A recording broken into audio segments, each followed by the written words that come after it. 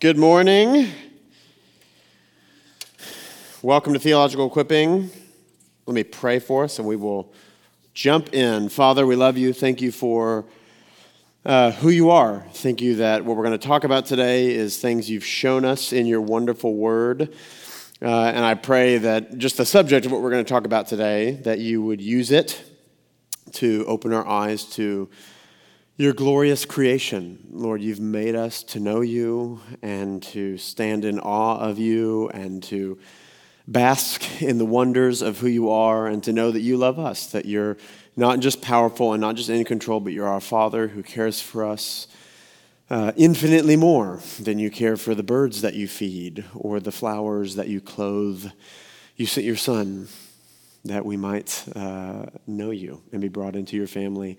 And so I pray that as we just look at this little subject of delighting in you through your wonderful creation, that you would open our eyes to the world around us, you would open our ears to the world around us, that we would quite simply see the beauty of the works of your hands, and that they might continually throw our affections up to you.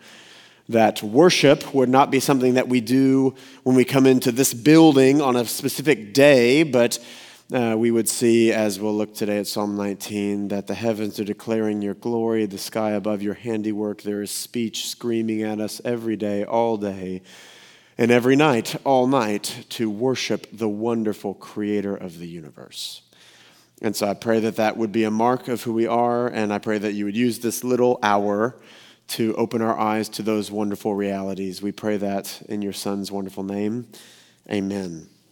Okay, so as you know, this semester we've been walking through our new mission statement as a church. Our new mission statement is the Parkway Church exists to glorify God by making disciples of Jesus Christ who, 3 Ds, delight in him, display his love to one another, and declare him to the world. And so we've been walking through how do we actually do that, right? There's a sense in which even great things can just be abstract and they can hang in the air and we want to grab those and pull them down. How do we delight in God? Well, we delight in him through reading his word, right? Hearing from him. And so we've focused on how do we study the scriptures? We delight in him through meditating on his word, not just understanding the information, but letting the information swirl around in our heads until it begins to soak into our hearts.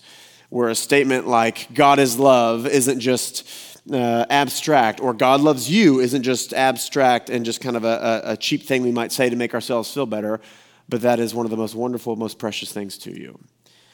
We've talked about how do we pray the Bible? How do we respond? As this God is speaking to us, how do we respond? All those things are how do we delight. We've talked about how do we display? How do we relate to one another? We've talked about discipleship and bearing one another's burdens and what makes us distinct as a people of God. We've talked about declare. How do we declare Jesus to the world? We've talked about evangelism. We'll talk about missions, all those sorts of things.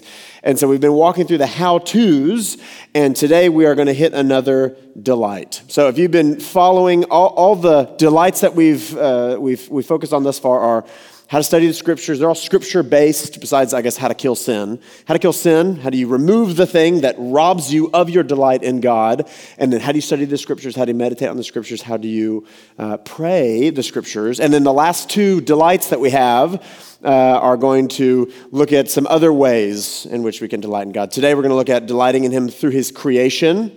So the world you passed on your way to this room this morning that is screaming at you how wonderful your God is. And then we'll look later, how do we delight in him through our brothers and sisters who have gone before us throughout church history. Okay, so that'll be a fun one. But that's where we've been. This is where we're going. So today we'll look at that. How do we delight in our Creator through his creation? Okay, we'll have 3 kind of main things we'll talk through there in your notes. We'll look at our speaking God, God's speech in his creation, speech there in quotes, his speech through his creation, and then how do we hear? How do we hear what he's saying in creation? Okay, so we'll hit that. And again, my hope with this, that I'll lather on more and more and more, is I want us to know how to just behold your wonderful God.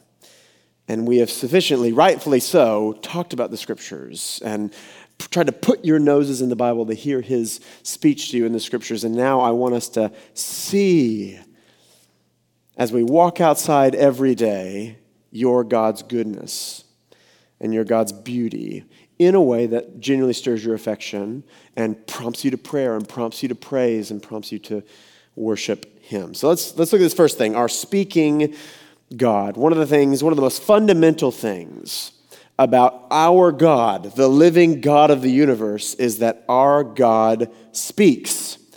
Our God is a God who reveals himself, which you might think, isn't that basic God 101 stuff? But if you read the Old Testament, that's actually one of the things that makes Yahweh unique amongst all the other false gods. Baal, Asherah, all the other false gods of the Canaanites, they don't care about you. They're creating and ruling the universe and those sorts of things. They don't care about you, and they're not really concerned about talking to you. So if you want to get their attention, if you want to know what they're like or what they want, you know what you have to do? You have to take a lamb and cut open its innards and have a priest read its intestines, or you have to read the tea leaves, because that was a little gross. And we're like, let's go with plants. Right? Read the tea leaves. What do the gods want? Or maybe, if you're worshiping Asherah or Baal, sacrifice your children. Then Baal might speak to you. Maybe you have to dance wildly and cut yourself. Think about Elijah and his great contest with the prophets of Baal. To get Baal to speak, to get Baal to act, they have to do these ridiculous things, these incredible things like cut themselves and all sorts of things. Versus, that's every god that's ever existed, every false god that's ever existed.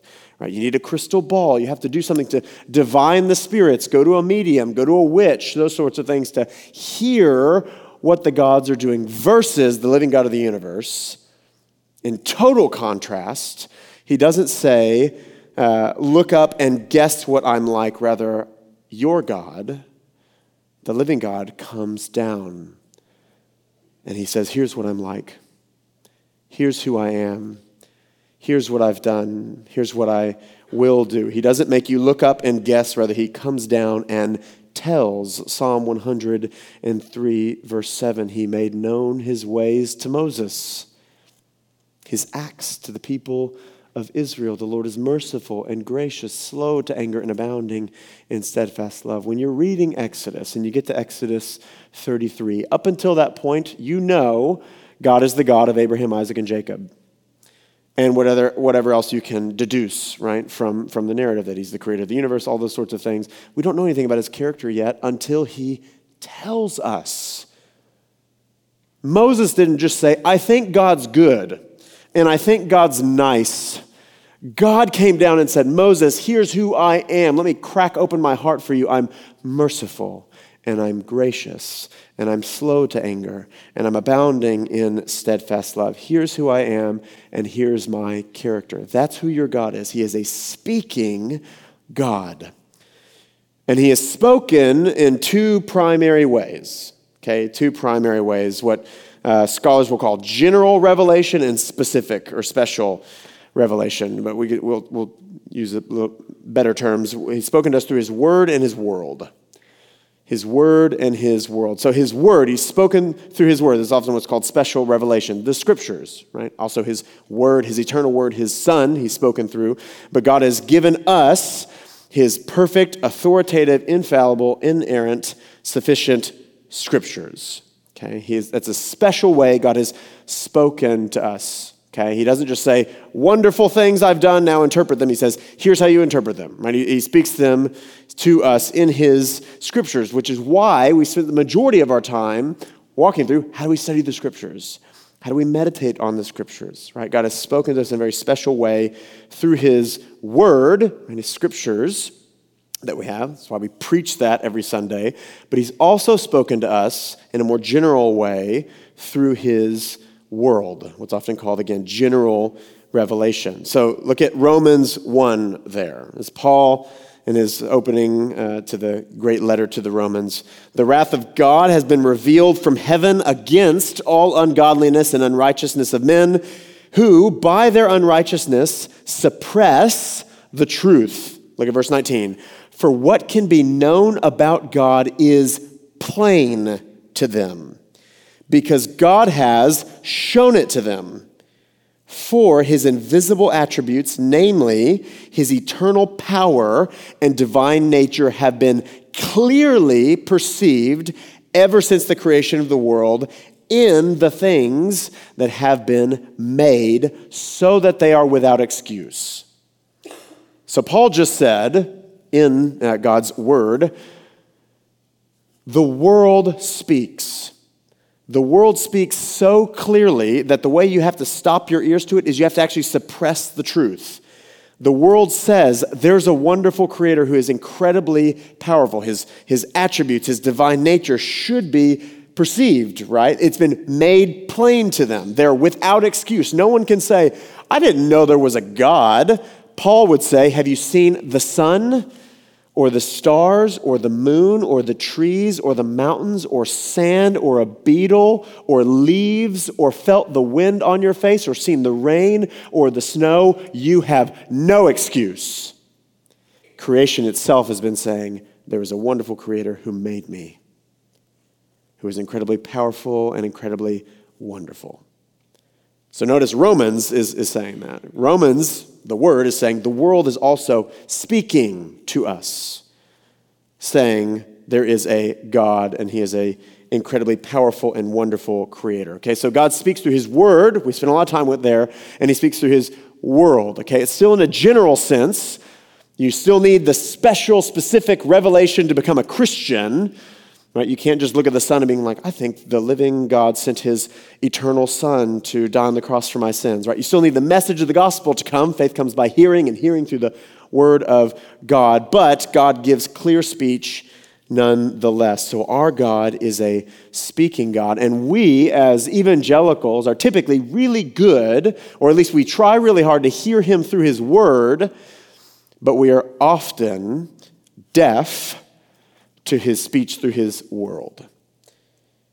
We have a profound blindness to God's speech through his world. And I think there's a ton of reasons for this. Number one, I think we typically make the mistake of thinking general revelation, right? God's speech in the world lets us know God exists, but special revelation tells us who that God is, which is true, but then that typically makes us think we don't need JV stuff anymore, JV speech anymore, general revelation. We've got the varsity scriptures, right? So let's now close our ears to the world. Plus, we don't want to be pantheists, right? I've seen Pocahontas. They worship that weird talking tree. We don't want to do that, right? We are Bible people, right? And so we are correct in thinking, yes, God has given us a special revelation in the scriptures, but we make the mistake of saying, therefore, I will stop my ears to his speech around me all the day long. I think that's one reason. I think another reason that C.S. Lewis pointed out is just the Enlightenment.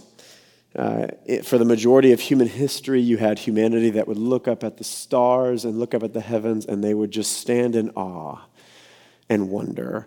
But the Enlightenment, the scientific study of, it turned the immensity of the heavens into a cold scientific project about questions and answers. That is a burning ball of gas, right? Pumbaa's answer. I've clearly been watching a lot of Disney movies as they're looking at the stars. What are those? Is it the kings of the past? I've always thought it's floating balls of gas, right? And someone says, Pumbaa, to you, everything is gas. But that's what we've done. We've turned this wonderful chorus of God's glory into, I have the correct answer of what those things are, and it shuts off our ears to wonder.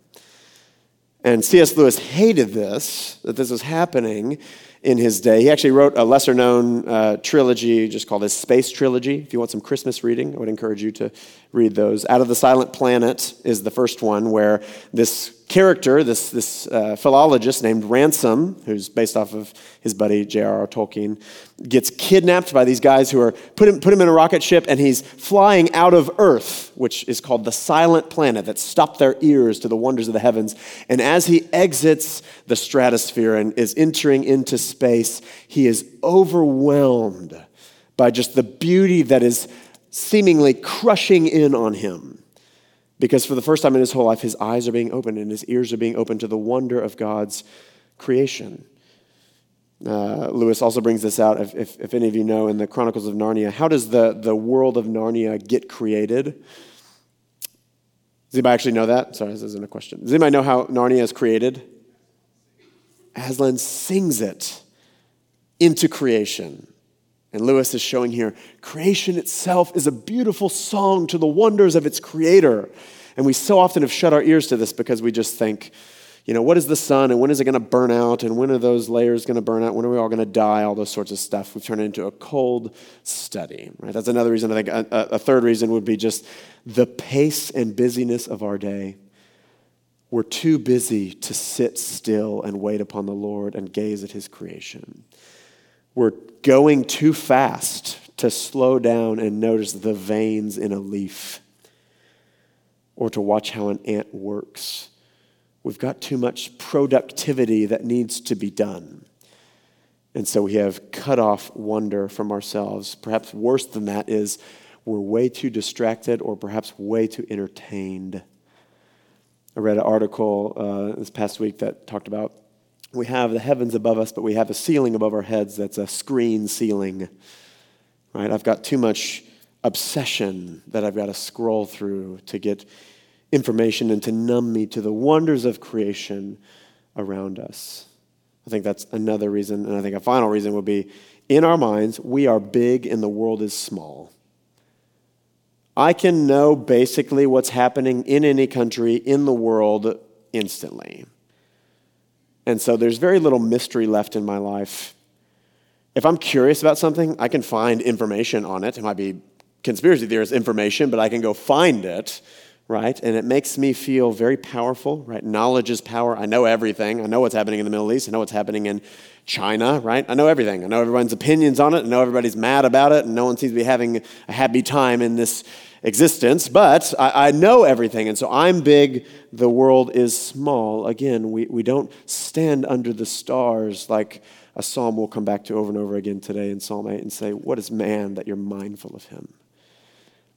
As I look at the heavens, the works of your fingers, the moon and the stars that you've set in place, you know them each by name. What is man that you, O wonderful creator, are mindful of him? I'm this grasshopper. I'm this little insignificant ant, yet you've made him a little lower than the angels and put him in charge of this wonderful creation, the psalmist would say. We don't do that anymore, right? I'm in charge, I think. We think. We've got opinions on everything instantly, right? So all of these reasons, I'm just trying to show us we have a profound deafness and blindness to the wonders of creation that is yelling at you every day. Your God is wonderful and beautiful, and every day beckoning you to stand in amazement and have your affections greatly stirred for this wonderful God. The stars calling you to delight in him. The birds chirping at you to lift your eyes and praise him. But I got to check Twitter real quick. You see that? So we have become profoundly deaf. And so I want us to hear again. And I want us to see again. And one of the most incredible things for us as Christians is we are not in danger of pantheism. We're not in danger of saying, okay, I'll open my eyes to creation. Well, now maybe I'll worship the Son because we have God's special revelation.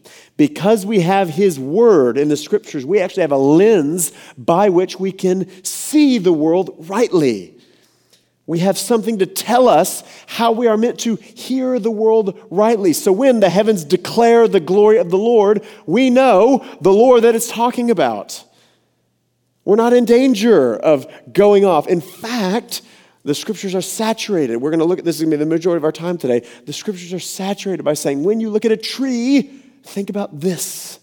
And when you look at the sun, do this, right? It's giving us instruction. So not only are we saying, we're good at the Bible, let's be good at creation too. We're saying the Bible should open your ears all the more to the wonders of creation. Charles Spurgeon and Jonathan Edwards are going to help us out quite a bit today. George Washington Carver will as well. But Charles Spurgeon here has a quote talking about God. He who wrote the Bible The second and clearest revelation of his divine word also wrote the first book, the book of nature.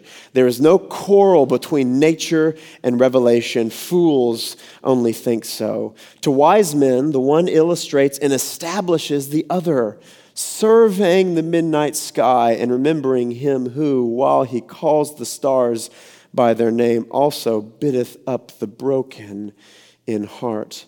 Who will neglect the volume of creation or the volume of revelation? I shall delight in them both as long as I live, to despise the creating work of God, who is but in a measure, or what is it but in a measure to despise God himself? Okay, so I want to look at that second volume today and just open our eyes a bit and open our ears a bit so that, and I mean this, you can become convinced there's no way for you to open your physical eyes and not be called to worship by what you see.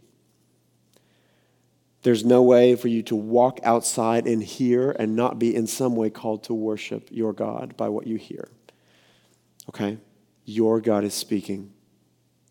That's our first point. Second point, let's look a little bit closer. This will be probably the majority of our time at what is he saying? What is his speech in creation? So let's look at a foundational passage first. We've already looked at Romans 1, which Paul's very clear. No one's without excuse. Creation is calling us, telling us about that God exists, his invisible attributes. Let's look at another foundational passage, Psalm 19.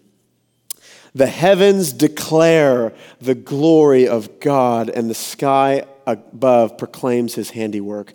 Day to day pours out speech, and night to night reveals knowledge. There is no speech, nor are there words whose voice is not heard. Their voice goes out through all the earth, and their words to the end of the world. Okay, so the psalm that's actually most famous, he goes on to talk about the scriptures and how wonderful the scriptures are. The psalmist is saying, every single day, the heavens are declaring, your God is glorious. Every single night is revealing to you the knowledge that your God is wonderful. There's nowhere in creation that this speech has not reached. It's being poured out every single day. There are no days on the calendar that are silent about your God's glory.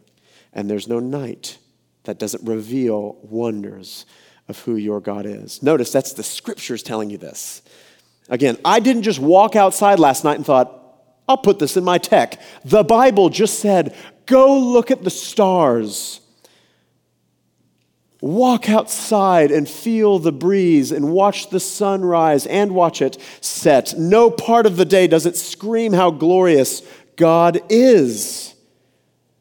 The heavens declare his glory. Their voice go throughout the entire earth. Okay, so in the same way that you'll come here today and hear Lee tell you God is glorious in a sermon, the clouds tell you every day God is glorious. Worship him. Turn your eyes to him. Rest in him. The birds tell you God is feeding me right now, and your heavenly Father cares for you far more than me. Don't be so anxious. We'll look at that in a second. The flowers, as they begin to bloom in the spring, tell you, God is clothing me, and I'm more beautiful than Solomon, and you have a Father who cares for you far more than me. Don't be so anxious. There's no day that goes by that doesn't tell you how wonderful your God is. Psalm 19 tells us. So what I want to do, I wanted to kind of practice before you what I'm going to encourage you to do, which is find scripture that opens your ears to the wonders of creation, and then go have your ears open, okay? So I've tried to break down, originally I was like, I'll go through every part of the Bible that mentions anything in nature, and then thought, no, that's a terrible idea. So what I've done is I've broken it down. We're going to look at sky passages, earth passages. We'll look at some animals and insects, and then food, and just ask the question, what is the Bible telling you? Like your physical eyes look at a cloud. What is the Bible telling you should be swirling around your mind as your eyes are set on that cloud? Okay? So let's just kind of walk through this together. We'll practice some of these together. So let's look at the skies and let's look at the sun first, okay? This, by the way, the worst part of being a preacher, and by the worst part I mean one of the bad things, I'm trying to eliminate hyperbole from my life, is having to cut stuff that you're like, this is the coolest thing in the world. This is such a tiny sample. My document for all the scriptures that I looked up is like 18 pages long. So it's a tiny, tiny sample, and you might be thinking, it's too much. You should have done more. So let's look at the sun first. So what did the scripture say about the sun? Psalm 113, from the rising of the sun to its setting, the name of the Lord is to be praised. Sunrise, sunset should stir in you praise to God. It's an invitation for all of us to praise God. Or Revelation 22, last chapter of the scriptures, and night will be no more. Speaking of once eternity comes and the new heavens and the new earth are created, and night will be no more, and they will need no light of lamp or sun, for the Lord will be their light, and they will reign with him forever. So again, notice the difference there. So you could look at the sun, and you could think, there's my invitation to praise God. Look at the way that its light is reflecting on the clouds and creating all these beautiful colors that will pass away as it continues to rise. Look at the way I'm dependent on its life. All these things are just avenues to praise God. Or, notice just the different avenues you could take. You could look at the sun and think, I am dependent on this.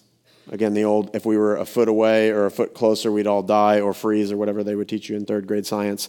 Right? We're absolutely dependent on this sun, and one day we will not need it any longer. Why? Because I will see my glorious, bright, shining King of the universe, the light of the world himself, will be with me for all eternity. So you can look at the sun in the morning and just praise God because you're thinking of Psalm 113. Or you could look at the sun in the morning and think about your eternal, glorious inheritance in the gospel. One day I will see him face to face. The night will pass away. The sea will be no more. And the sun will be no more. Why? Because we'll be with him who is the light of the world. Okay, you see that? So you're looking with your physical eyes at something in nature. The word, the scriptures are swirling around in your mind, and then you just, in a sense, meditate. Just again, try and shut off the cell phone and try to slow down and try to just think about you sitting underneath that sun and what scriptures might tell you. And just let, again, the process of meditating on the scripture swirling around in your mind just begin to stir your heart. Okay, you see that? The sun. Different ways the sun could speak to you, could stir you, right? So let's look at the clouds next. Psalm 57, your steadfast love is great to the heavens, your faithfulness to the clouds. Revelation 1, behold, he is coming with the clouds, and every eye will see him, even those who pierced him. All tribes of the earth will wail on account of him. Even so, amen. 1 Thessalonians 4:17. Then we who are alive, Paul talking about end times, last days, second coming, then we who are alive, who are left, will be caught up together with them in the clouds to meet their Lord in the air, and so we will always be with the Lord. Okay, so let's do a interaction Q&A. So you look at the clouds, and we've got three different avenues you could take. What did the scripture say? You walk outside, you look up, you see clouds. Some scripture passes through your mind. What might you hear creation saying? You're looking at the clouds. What are some of the things there? You can literally read the verse if you want. Coming back for you. Somebody else? Morgan? Yeah, the steadfast love of the Lord. Yeah, second coming with the steadfast love of the Lord. Anything else there? His faithfulness. Yeah, his faithfulness.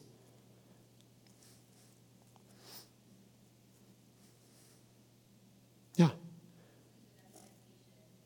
Yes, the expectation of his second coming. You know, we're the first generation. Every generation for all of eternity, or all of not eternity, the past 2,000 years, every generation of the church has thought, Jesus is coming back in my day. We're the first, a lot of people still think that. We're the first one to be like, have y'all ever noticed that these end times people are a little bit crazy? Let's just not think about it at all. right? Which is a mistake. And so you could look at the clouds and you could have a renewed hope in your heart of, it's messy here. It's bad. I'm walking through unthinkable pain, and my Savior's coming back for me. It might be after I go into the ground and I'm raised with him, or it might be whenever, but my Savior is coming back for me in the clouds. Clouds might stir the confidence you're meant to walk in this life with. He's coming back. We're going to be caught up with him in the clouds. Invite him in as he's a victorious king coming back to create the new heavens and the new earth, right? That might stir your heart as you look up at the clouds. Or you might think, the steadfast love of my God and his faithfulness to me is as high as I can see. You see a cloud and then you see a plane pass under it and the plane looks microscopic, and then just think, that's how great my God's love is for me. Notice what the Bible's doing, by the way. We'll get to this later. Notice the Bible isn't just saying, God loves you. It's saying, go look up as far as you can see. That's how much God loves you. As my mom was like putting me to bed as a kid, she would say, I love you to the moon and back, right? Just this idea of as far as you can see, connecting to your senses. Look at a cloud. See how high it is. That is the height of your God's love for you. Okay? Notice the Bible isn't just saying, don't worry about that nature stuff. I'm telling you the truth. God loves you. Be satisfied, right, with that truth. It's saying, go look and see how much, right? So that's what you could do with the clouds. Same thing with the stars. Look at Isaiah 40. Lift up your eyes on high and see who created these. He who brings out their hosts by number and calls them each by name, by the greatness of his might, and because he is strong in power, not one is missing. So what are the stars saying? You walk outside at nighttime, you look at the stars. I know we've only got like 7, but even those 7. What are the stars saying, according to Isaiah 40?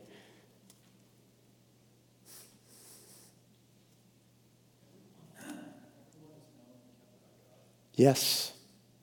If he knows the trillions of stars, each by name, not one is missing, how much more? How much more you? He knows the numbers of hairs on your head. Yeah. What else?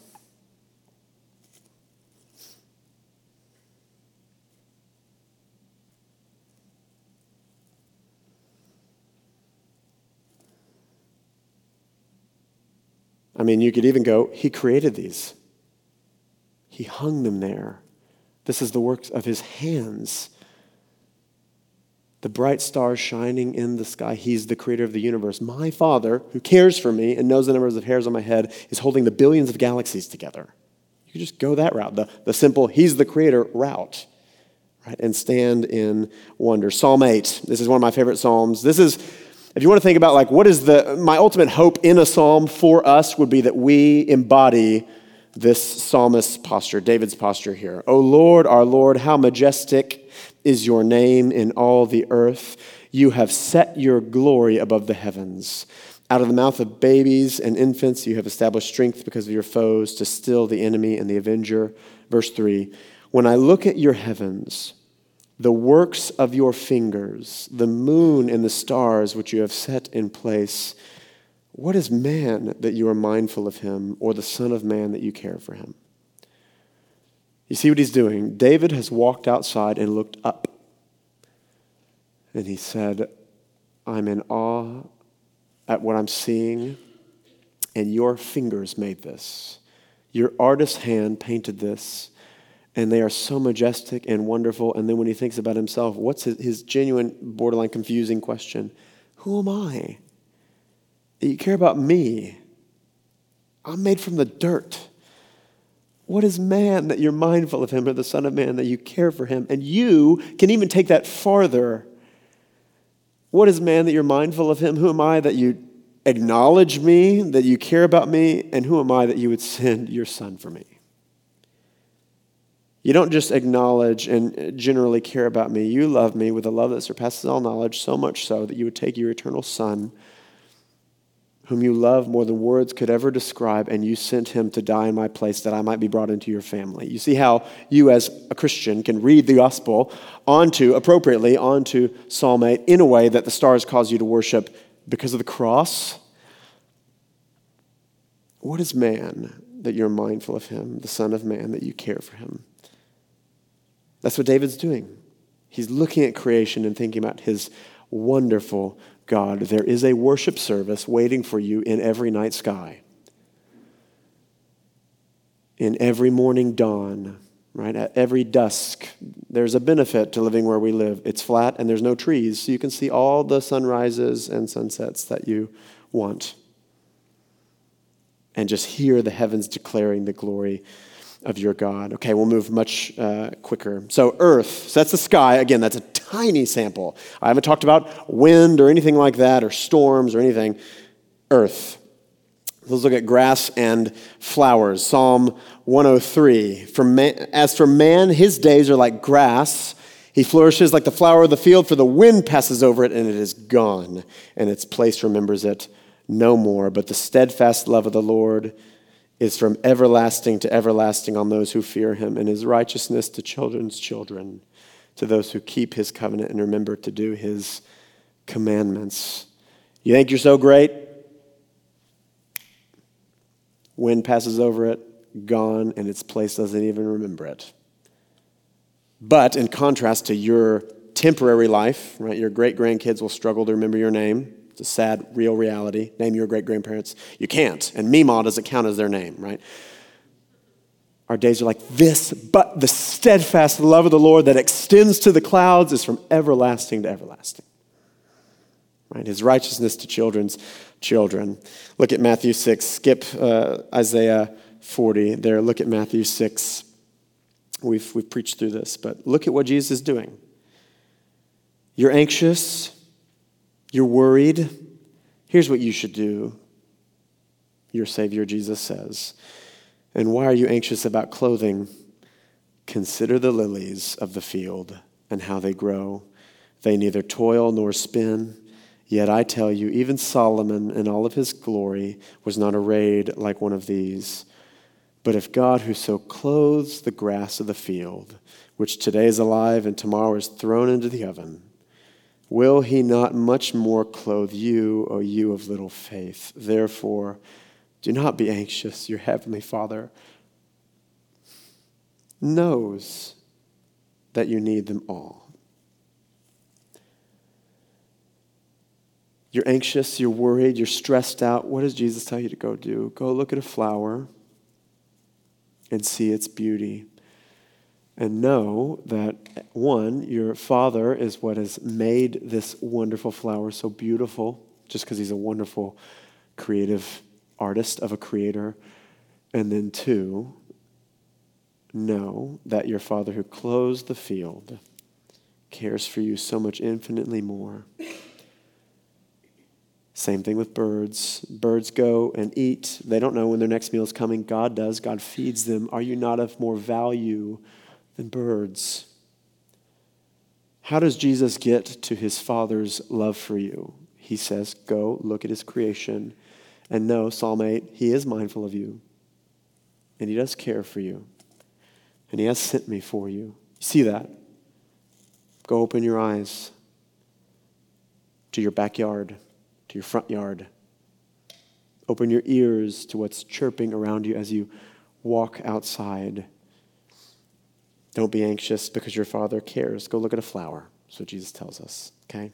Trees do this.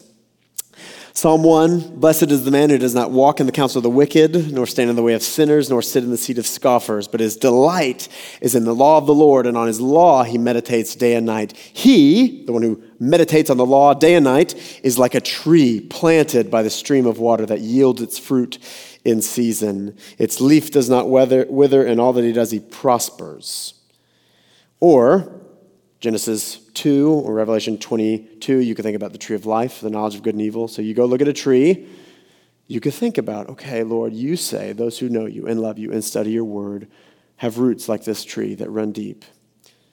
and they don't wither in due season. They might be blown and tossed, but the roots go so deep they won't perish. Or you could think about the fall. You could think about rebellion. You could think about your own propensity to tell God, I think I know what's best. I think I should be the one that decides what's good and what is evil.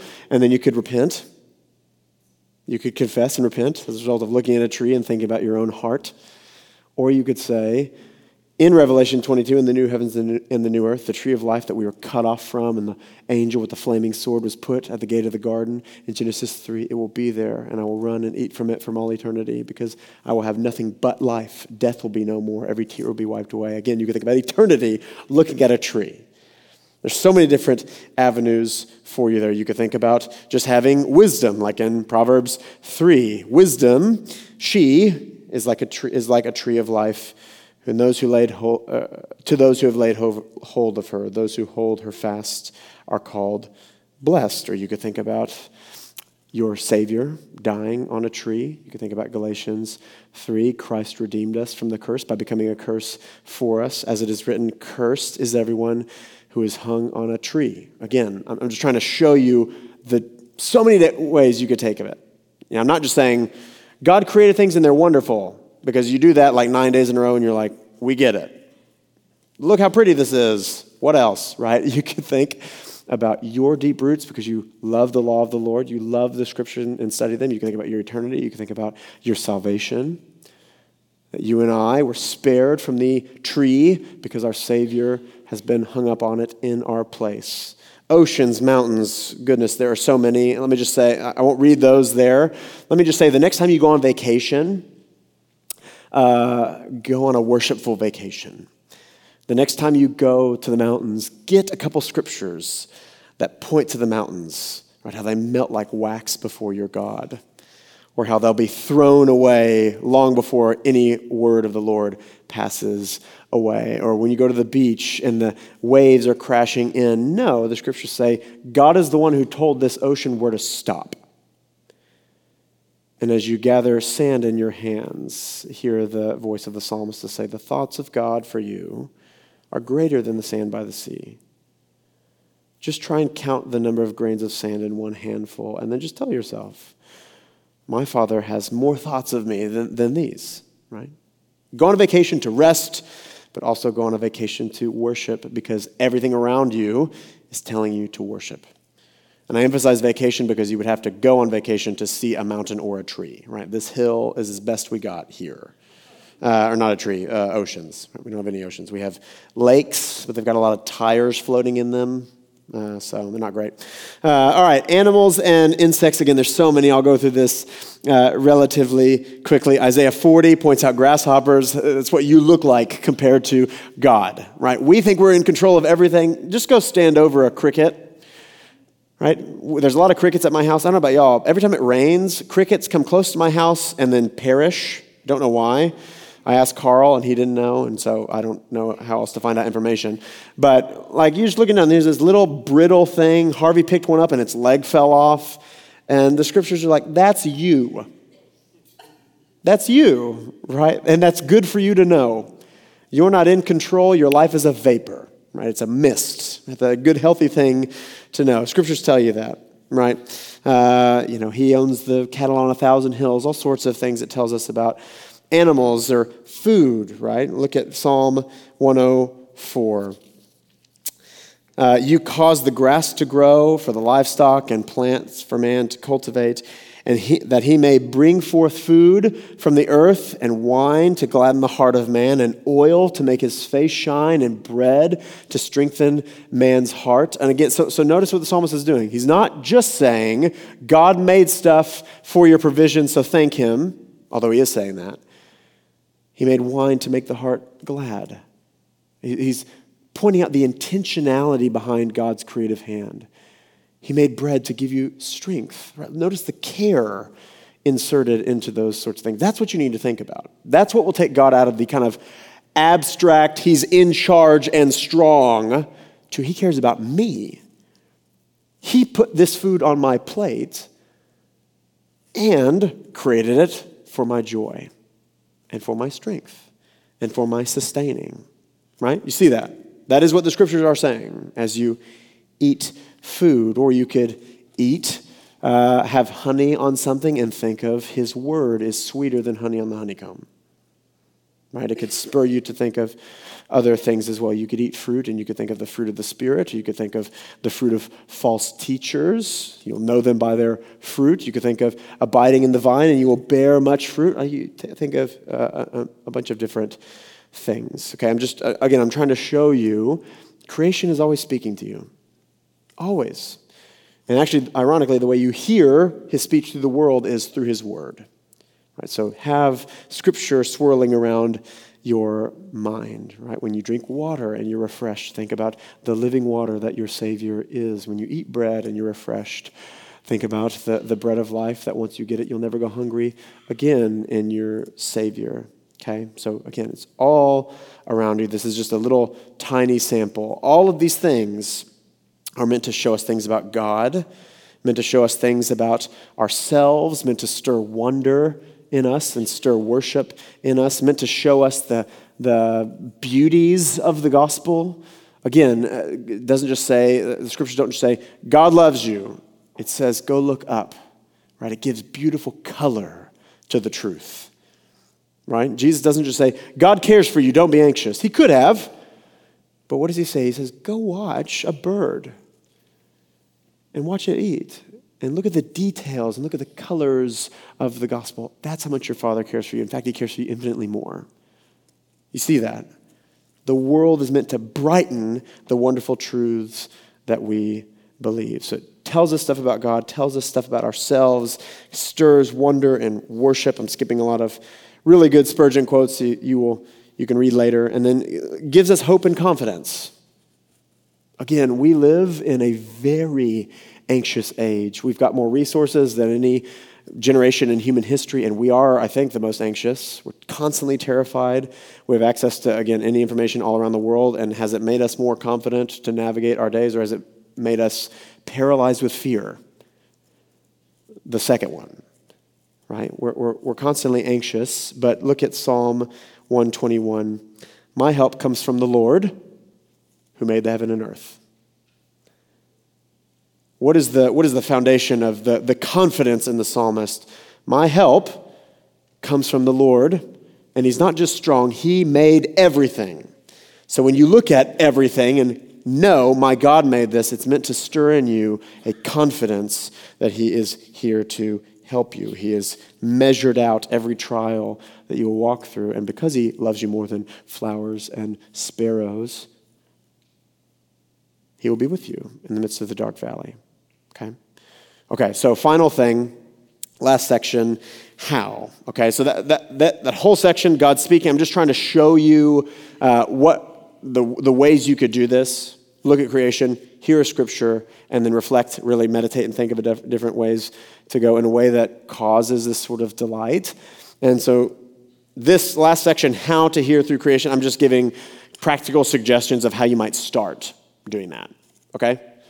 So, what are some ways? How can we actually do this? Number one, the first two are a bit self-explanatory, but study Scripture, which might sound weird because we've talked about Bible before, and we're going to talk about God's speech through his world. But again, as you've seen, in order to know the way a tree is meant to stir you towards worship, you need to know what his word has said about trees. Or in order to hear that a bird eating should make me be less anxious, we need to hear Jesus' words saying, your Father's the one feeding them, and your Father cares for you way more, right? Infinitely more. Okay, so study the Word so you can have the Word in your mind to open your eyes to the speech of creation, or open your ears, rather, to the speech of creation. And then second, study the created world. Just, honestly, be curious. Be observant. One of the things I've always admired about Carl is he's just so joyfully curious about things. He knows a bunch of stuff about a bunch of stuff just because he wants to know. He wants to learn. He doesn't know something, and so he goes and studies and learns it. And then people like me text him, does this crack in the corner of the concrete mean my house is about to fall apart? And he's like, no, sin, right? And so he blesses us. with that kind of stuff. Or is this wolf poop or bunny poop, and should I get a trap? And he said, it's neither of those. Quit sending me pictures like this, right? So all those sorts of things. But he knows so much, and so it's expanded his wonder. It's expanded his ability to just enjoy God's good creation. It's a source of rest for him. It's a source of worship for him in the same way it is with all these psalmists that we've seen, or Jesus' disciples, or anyone before our age, right? That's closed their eyes to such wonders. Okay, so study the world. I've got an Edwards quote I won't read. I've got a long George Washington Carver quote. If you know George Washington Carver, he's considered the most prominent black scientist of the 20th century, and that's just a beautiful quote from his diary on how he goes out into the world so that he can delight in his wonderful God by studying his creation. Okay, so study his scriptures and then study his created world. And then even kind of two things more practical. Study your daily routine. So this is just my way of saying slow down and be intentional. Think about your normal days and think about, okay, what creation passes my eyes in a normal day? What do I drive past on my way to work? Or, what do I have in my neighborhood, right? What are the things? What are the clouds or the sun, which is all of us? What do we have a bunch of flowers by our house? Should I plant some flowers? All those sorts of things. Just be intentional to think, what are all the things of God's creation that I encounter on a daily basis? And a lot of things that we have there are all of us, right? Sky, trees, those sorts of things. And then think through, search the scriptures. Okay, what does the Bible say about rocks? And let me just get a couple and just think through those and just make it a discipline of, okay, I'm going to pass this, these rocks on my walk. And then think of the way the scriptures talk about he is the rock of our salvation. Or just get 2 or 3 scriptures that take you down different avenues and just practice this. I pass this and I'm going to meditate on it. Okay, treat this as a spiritual discipline almost. And again, practice the discipline of just thinking through your senses. What am I? I'm outside right now and I'm slowed down. What am I seeing? Literally, and you can even say, okay, I'm seeing grass, I'm seeing the blue sky, I'm seeing clouds, I'm seeing, birds, I'm seeing airplanes. Just think through, what am I hearing? What am I feeling? Might be nothing, might be dirt. Seriously. What am I tasting, which might be nothing? Might be the taste of air or pollen or whatever. And just work through the senses just as a way, what am I smelling? Right? As a way of slowing yourself down. Retraining your way too fast-paced mind that I am a part of this creation. Reorienting your mind to Genesis 1. All these things have been created by his wonderful hand. And then God said, let us make man in our own image. He scoops up dirt, molds man, breathes life into him, takes a rib, makes woman. Right? I'm a part of this creation. And creation mandate, I'm meant to cultivate this. Right? You're just rehumanizing yourself just by slowing down. Okay, so make that a part of a discipline. And then the last thing I'll say just for your daily routine, practice having an imagination. One of the things that the entertainment has done has totally dulled our ability to be bored and actually think through things and imagine things. And so when you look at a leaf, imagine all the details that you're seeing and how God's hand is the one sculpting all this. Right? You don't have to sprint to a scripture every single time. Just use your imagination of your creative God. Okay, so pay attention to what is your daily routine. Practice those sorts of things. And then I have here, create a daily liturgy. Liturgy just means worship. Create a daily kind of order of service for yourself. Okay, and so I have here a morning, breaks, meals, and then evening. I do a lot of these. So this is partially just what I do. And if you find it helpful, copy it or add to it or tweak it or whatever. So create just kind of a daily routine. If the word liturgy scares you because you don't like Catholics, create a daily routine to see. Okay, so here's what you should do in the mornings. Go outside and stop and sit and leave your phone inside and settle down a little bit and then just ask, what am I seeing? And look at the grass. And do it every single time. Look at the sticks. Look at the woods. Look at the skies. What am I seeing? What am I hearing? And just take 30 seconds of silence. And I hear, obviously, bugs, birds, and construction site. Because I live in McKinney where the world is moving, and so we need more houses, right? So just slow down. What am I seeing? What am I hearing? And if you want to pick something up, what am I touching? Just go through the senses, and then this is what I do. I just, after you've been out there for a couple minutes, breathe in deeply. Breathe in morning air, and then pray. And say, Father, I thank you that you are a wonderful creator, that I could look at every blade of grass and just see your incredible detailed hand, or I could see the sun and think of the magnitude of who you are, and both would be true. And I thank you that you are mindful of me. You do care for me. You did send your son for me. You have brought me into your family. I pray that this day that you've made for me to be rejoiced and be glad in, that I would live it for your glory, that all the things you've given me to do in this 12-hour period, I would do with all my might for your glory and for the wonderful name of your son, and then go inside. Okay? That could take you 2 minutes, honestly. To do that, I would encourage you to take breaks, and to take breaks outside away from your phone. Go on a walk. Again, just pick up a leaf, look at the details, or just breathe the air. Focus on how you're breathing clean air, or sometimes just sit there and let the wind pass over your face and just feel it. Feel the wind hit your cheeks, and especially on beautiful, we've got like a 9-day window of great weather. So how providential that we're talking about this now. Go do it now, okay, before it's 1,000 degrees and you're like, your creation is terrible, Father, right, before we get back to the summer in late February. So go on walks and just have a passage or two. Go on a walk, look at the clouds, and have in your mind, your steadfast love extends to the clouds, your faithfulness to the heavens, right?